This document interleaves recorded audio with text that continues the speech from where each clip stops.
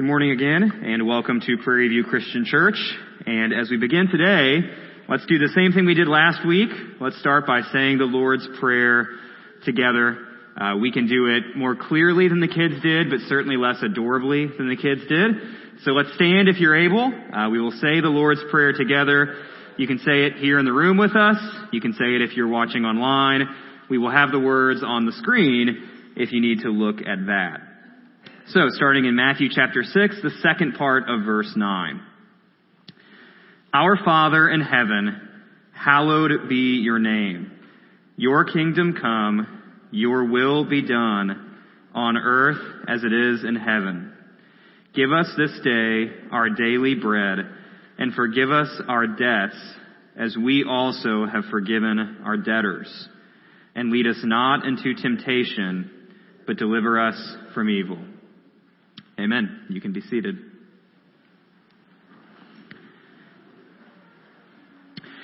So this past Sunday we read Matthew chapter 6 verses 5 through 8, which set the stage for the content of the Lord's Prayer that we really begin studying this morning.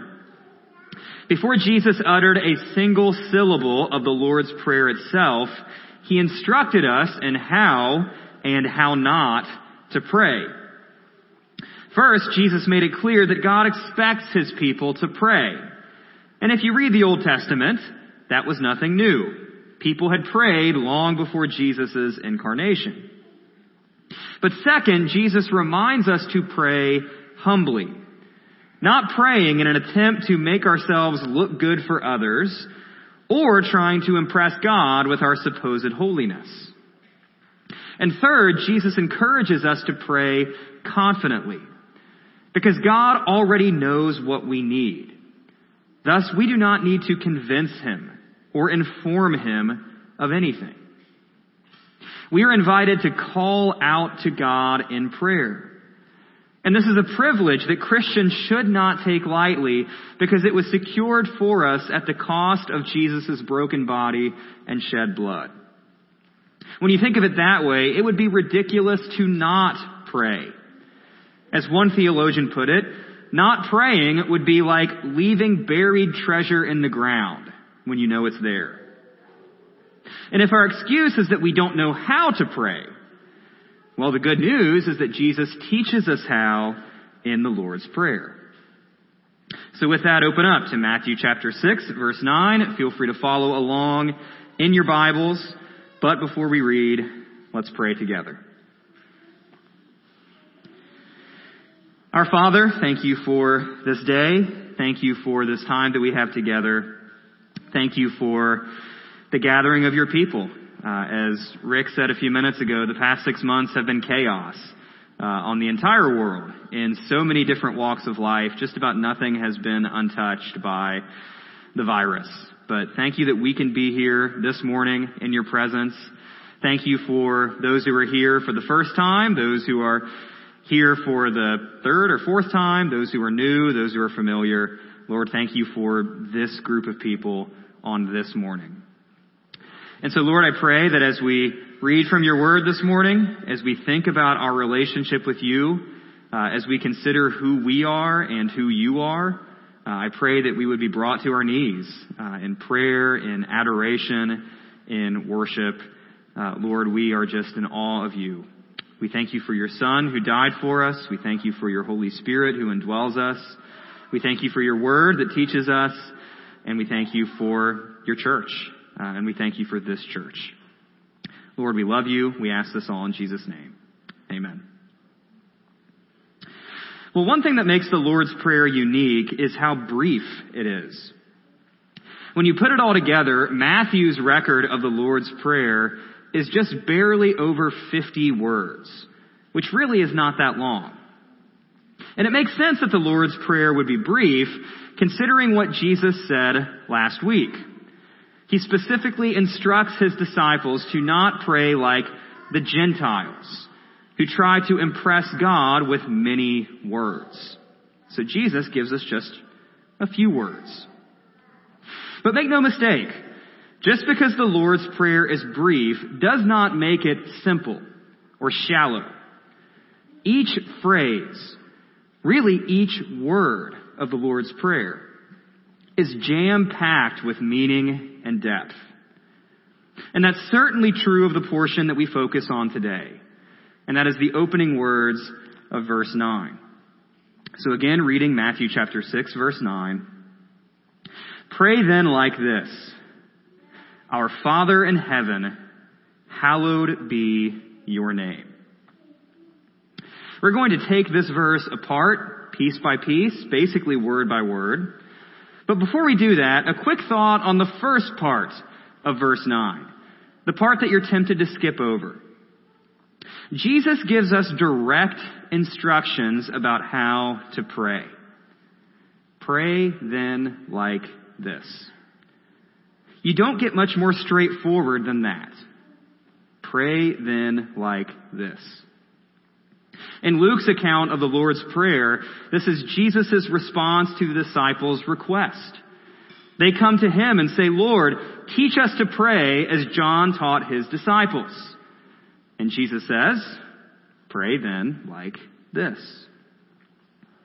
If you have struggled to pray as a Christian, if you don't know how to begin, if you don't know what to say, or you just can't seem to stick with it consistently, and you wonder if you're doing it wrong, well, my advice to you would be simple. Say the Lord's Prayer. Pray then like this. If Jesus thought that this was a good place for his disciples to start in their prayer, then it's a good place for you to start as well. Pray then like this, if you don't know what else to do. Theologian John Calvin referred to the Lord's Prayer as a sure method of prayer. He argued that God knew, in his words, that we were not fully aware of how great our poverty was, not fully aware of what was right to ask or for our interest to ask. Our capacity had failed us. Calvin argues that that's why God gave us the Lord's Prayer. Again, in his words, it contains everything which it is lawful to wish, everything which is conducive to our interest, everything which it is necessary to demand. In other words, we're praying for exactly what we need when we pray the Lord's Prayer, because it came from God himself. Calvin adds, this gives us the great comfort of knowing that as we ask, almost in his, if you've ever worried, am I praying for the right things? Am I asking the right things? Am I saying the right things? Well, if you say the Lord's Prayer, you don't have to worry about that. He adds, the only begotten Son of God put these words into our lips and thus relieves our minds of all hesitation. If you don't know where to start, don't know how to begin, don't feel like you have any idea of what prayer even looks like, pray then like this. Say the Lord's Prayer. That is a wonderful launching point for the prayer of any believer. But now let's move ahead to our first word in the prayer itself, and that is the word our. Plural, our. What could possibly be significant about the word our? Well, the fact that we pray to our Father tells us that this prayer is not meant to be prayed alone. Now, don't get me wrong. There's nothing wrong with praying this prayer by yourself. But we remember that we are not the only ones praying it. When we say the Lord's Prayer, we are reminded that we are not the only Christians out there. We're reminded that we have brothers and sisters, that we're part of a family, that we are members of a collective body, the body of Christ, the church. We're reminded that we are meant to be part of a local church, which Paul called in 1 Timothy a few weeks back, the household of God. It's also worth remembering that as we pray to our Father, we stand on the shoulders of those believers who came before us, who prayed this same prayer. Those people who God used to pass the faith down to people like us. As we see in Hebrews chapter 11, We are part of a great cloud of witnesses across time and space. We pray to our Father together. Now, while we may sometimes pray this prayer in private, we do not pray it alone. The New Testament makes it clear that the Christian life is not meant to be lived in isolation. And this prayer is not meant to be prayed in isolation either, even if we're distanced. But not only does the word our mean that we pray this prayer with fellow believers, but in a sense, we pray this prayer with Jesus himself. When Jesus used the word our with his disciples, he was inviting us into a form of closeness with God that he himself has. Now, of course, we cannot claim to be one with the Father in the exact same way that Jesus can. We are not part of the Trinity. We are not co-equal with the Father the way Jesus is. But by faith in Jesus, we can have a kind of closeness with God that sin once made impossible. Think back to Adam and Eve being ejected from the Garden of Eden. The separation that came between what used to be a very close and intimate relationship with God. Well, we cannot have that close, intimate relationship with God apart from Jesus. So we pray to our God with our fellow believers. And in a sense, we pray to our word of the Lord with Jesus himself. Now that's a good segue into the second word of the Lord's Prayer. Once we get past our, next we see the word Father. Now the idea of God as a father was not completely unheard of in the Bible. It happens several times in the Old Testament. It's always in reference to God's unique relationship with Israel. But while it wasn't unheard of, it also wasn't common. It only happens a handful of times in the Old Testament that we see God referred to as Father. But then when we get to the New Testament, this imagery of God as Father starts to appear left and right. Joshua referenced that passage from Ephesians. That's a good example of it. And it occurs especially here in the Lord's Prayer. It seems that with the incarnation of Jesus, something has changed. While God is the same as he has always been, the New Testament ushers God's people into a new kind of access to him, a new kind of intimacy with him that had not been the case before. All of a sudden, anybody who believes in Jesus, slave or free, male or female, Jew or Gentile, all can address God as Father. The theological term for this is known as adoption. J.I. Packer once called adoption the greatest privilege the gospel offers. The greatest privilege the gospel offers. The Apostle Paul talks about adoption in passages like Galatians chapter 4, again in Romans chapter 8. In Romans 8, verses 14 through 17, Paul says, "For all who are led by the Spirit of God are sons of God. For you did not receive the spirit of slavery to fall back into fear, but you have received the spirit of adoption as sons, by whom we cry, Abba, Father. The Spirit himself bears witness with our spirit that we are children of God. And if children, then heirs, heirs of God and fellow heirs with Christ, provided we suffer with him in order that we may also be glorified with him." By faith in Jesus Christ, sinners like us, declared by God to be saints, adopted into his family by his grace, and indwelt by the Holy Spirit, you can have the audacity and the boldness and the joy. I can have the audacity and the boldness and the joy of calling God our Father. We who were once enemies are now sons and daughters. We who once deserved wrath are now given an eternal reward. We who were once orphans are now heirs. We can now call God, who was once known to us as only a severe judge, we can now call him our Father. So we pray together, to God as Father. And moving ahead, we're taught that our Father is in heaven. That phrase, in heaven, isn't so much about God's location. It's not like we can take a helicopter or a plane or a rocket ship and go to heaven. Nothing of which we can conceive of can contain God's presence.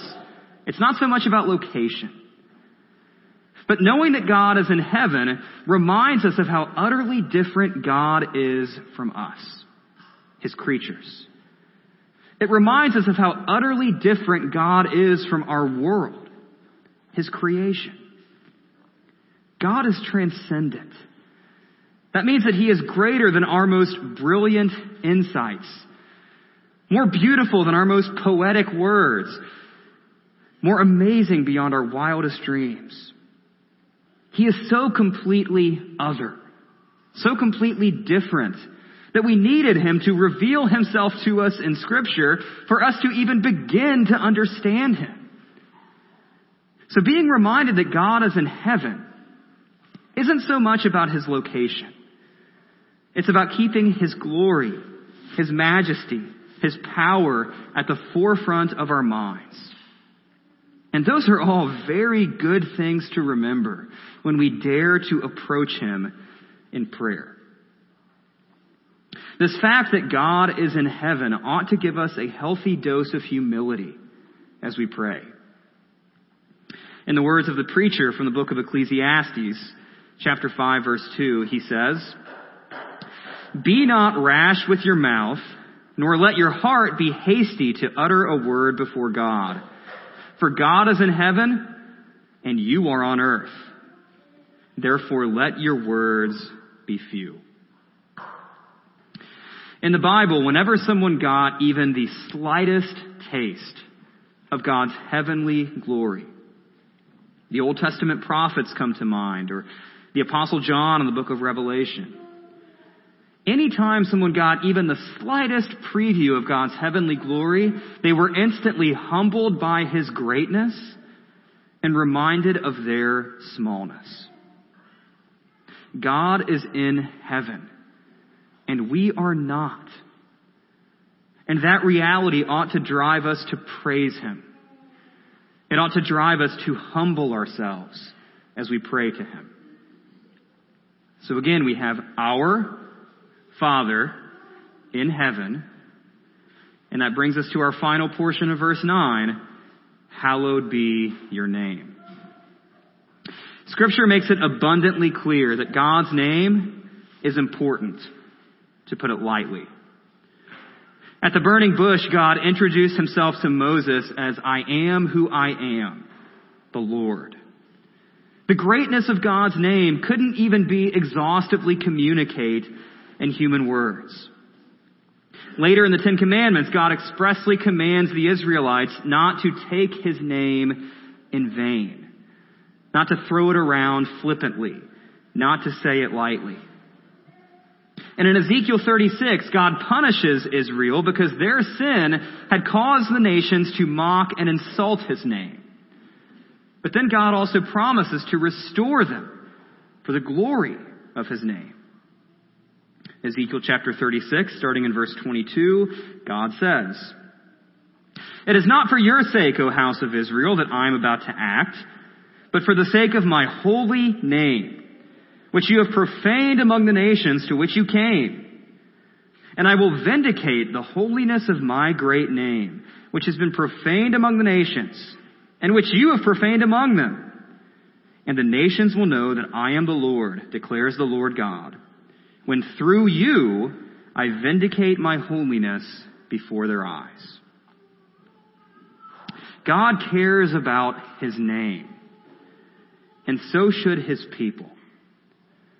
And that goes not just for when we pray, not just for the words that we say. Not just the things that come out of our mouths when we stub our toe or smash our finger with a hammer, but for everything else we do. To hallow something means to honor it, to revere it, to set it apart. There's a sense in which God's name is so intrinsically holy that really there's nothing that you can do, nothing that I can do to make it less holy. But in another sense, we ought to strive to hallow God's name by refusing to associate it with sin, the way the Israelites had done, profaning it among the nations with their actions. As Christians, as bearers of God's name, that means that we flee from sin ourselves. We hallow God's name by living hallowed lives. We bring God's name honor and reverence and glory by living honorable and reverent and holy lives. So when we pray, not if, but when, we pray then like this. We pray together in solidarity with our fellow believers in different times and in different places, invited into this closeness with our God by Jesus himself. And we pray to God as Father, an intimate relationship secured for us by Christ's broken body and shed blood on the cross for our sins. We come to him comfortably, confidently, joyfully as his children, because he is our Father. But we also keep in mind that he is in heaven and that we are on earth. And so even though we do have this incredibly close relationship with God, we still pray with a healthy sense of wonder, awe, humility, and even fear. And we seek to hallow his name, not just with our prayers, but with the entirety of our lives. We hallow God's holy name by living as the holy people he has declared us to be through his Son, who he has called us to be in his word, who he has set us apart to be by his Spirit. Maybe you've heard the sentiment before that we're all children of God. It's often uttered in some sort of atmosphere of kind of the celebrities gathering together and singing, "We are the world." We are the children of God. We're all children of God. And that's true in the sense that we're all created by God. We all bear his image. We all possess dignity and worth as his creatures. However, it's not the whole story. In John chapter 1, verse 12, we read that those who believe in Jesus have been given the right to become children of God. That word become implies that we weren't always God's children in the fullest sense before we believed in Jesus.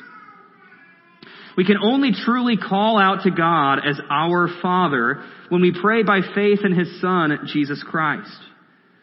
It's only thanks to Jesus' broken body and shed blood that God in heaven is our Father, and that God in heaven hears our prayers. It's only thanks to Jesus that we can look forward to being in his heavenly presence forever. And as we said earlier, heaven is not so much a place on a map. Heaven is where God is. And as we'll see next week, that's where Christians long to be, pray to be, more than anywhere else. Perhaps you've also heard public relations people say something to the effect of, I'm not sure we should have our name attached to that. Maybe a business or an institution or a group says, I'm not entirely sure if we want to associate ourselves with that movement or those people or this cause.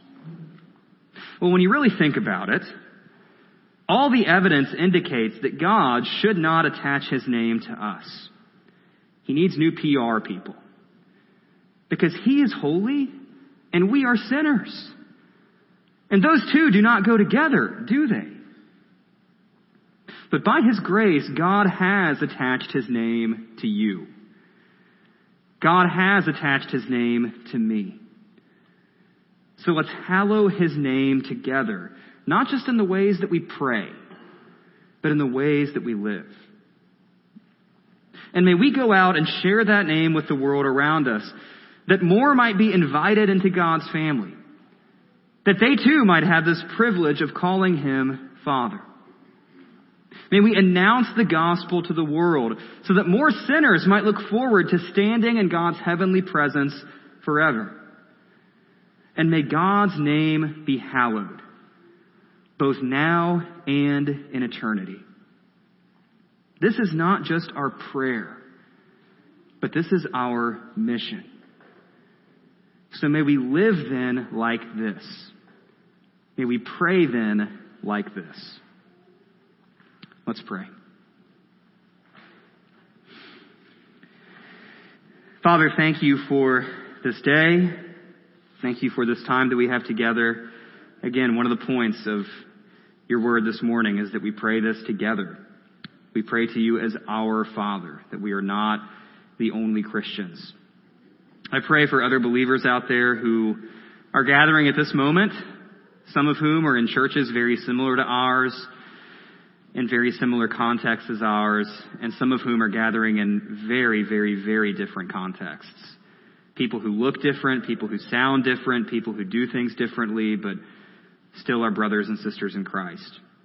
I pray for our fellow believers that your church would be your church, that we would be the holy nation, the royal priesthood that you call us to be, that we would stick out in this world the way you call us to be, that we would be bold and courageous and holy and humble in this world. And Lord, thank you that we can come to you as our Father. Thank you that we do not approach you trembling with terror. We do not approach you with shame, with embarrassment, with guilt. We do not approach you expecting condemnation or punishment. We approach you knowing that you are a good, loving Father. And it's because of who Jesus is and what Jesus has done for us that we can call you our Father. And Lord, we know that you are in heaven and that we are on earth. We know that we live in this fallen world that in so many ways is absent from you. In so many ways we long for your presence to be here. We long for your kingdom to come, as we'll pray next week. We know that there are signs of your handiwork in this world. We can look at creation and know that you made it. But Lord, we also know that there is a separation right now between heaven and earth. We thank you that you have bridged that gap, the gap of sin that separates heaven and earth, that separates us from you. And Lord, we are just in awe of you, that you are in heaven. We humbly praise you. We stand in awe of you. And Lord, we long to hallow your name. I pray that we would do that in our individual lives as we leave this place, with wherever it is that we go from here, whatever it is that we do, wherever you've called us to and sent us to. And I pray that we would hallow your name as a church, that we would bring you honor and glory rather than shame or disrepute. I pray that we would honor your name in our community, honor your name in our families, in our workplaces, in our schools, wherever it is that we go, Lord. And I pray that your name has been hallowed today by the things that we've done, the things that we've said here in this service this morning. Again, Lord, we love you, we honor you, we hallow your name. We thank you for Christ. We glorify you. We ask this all in Jesus' name. Amen.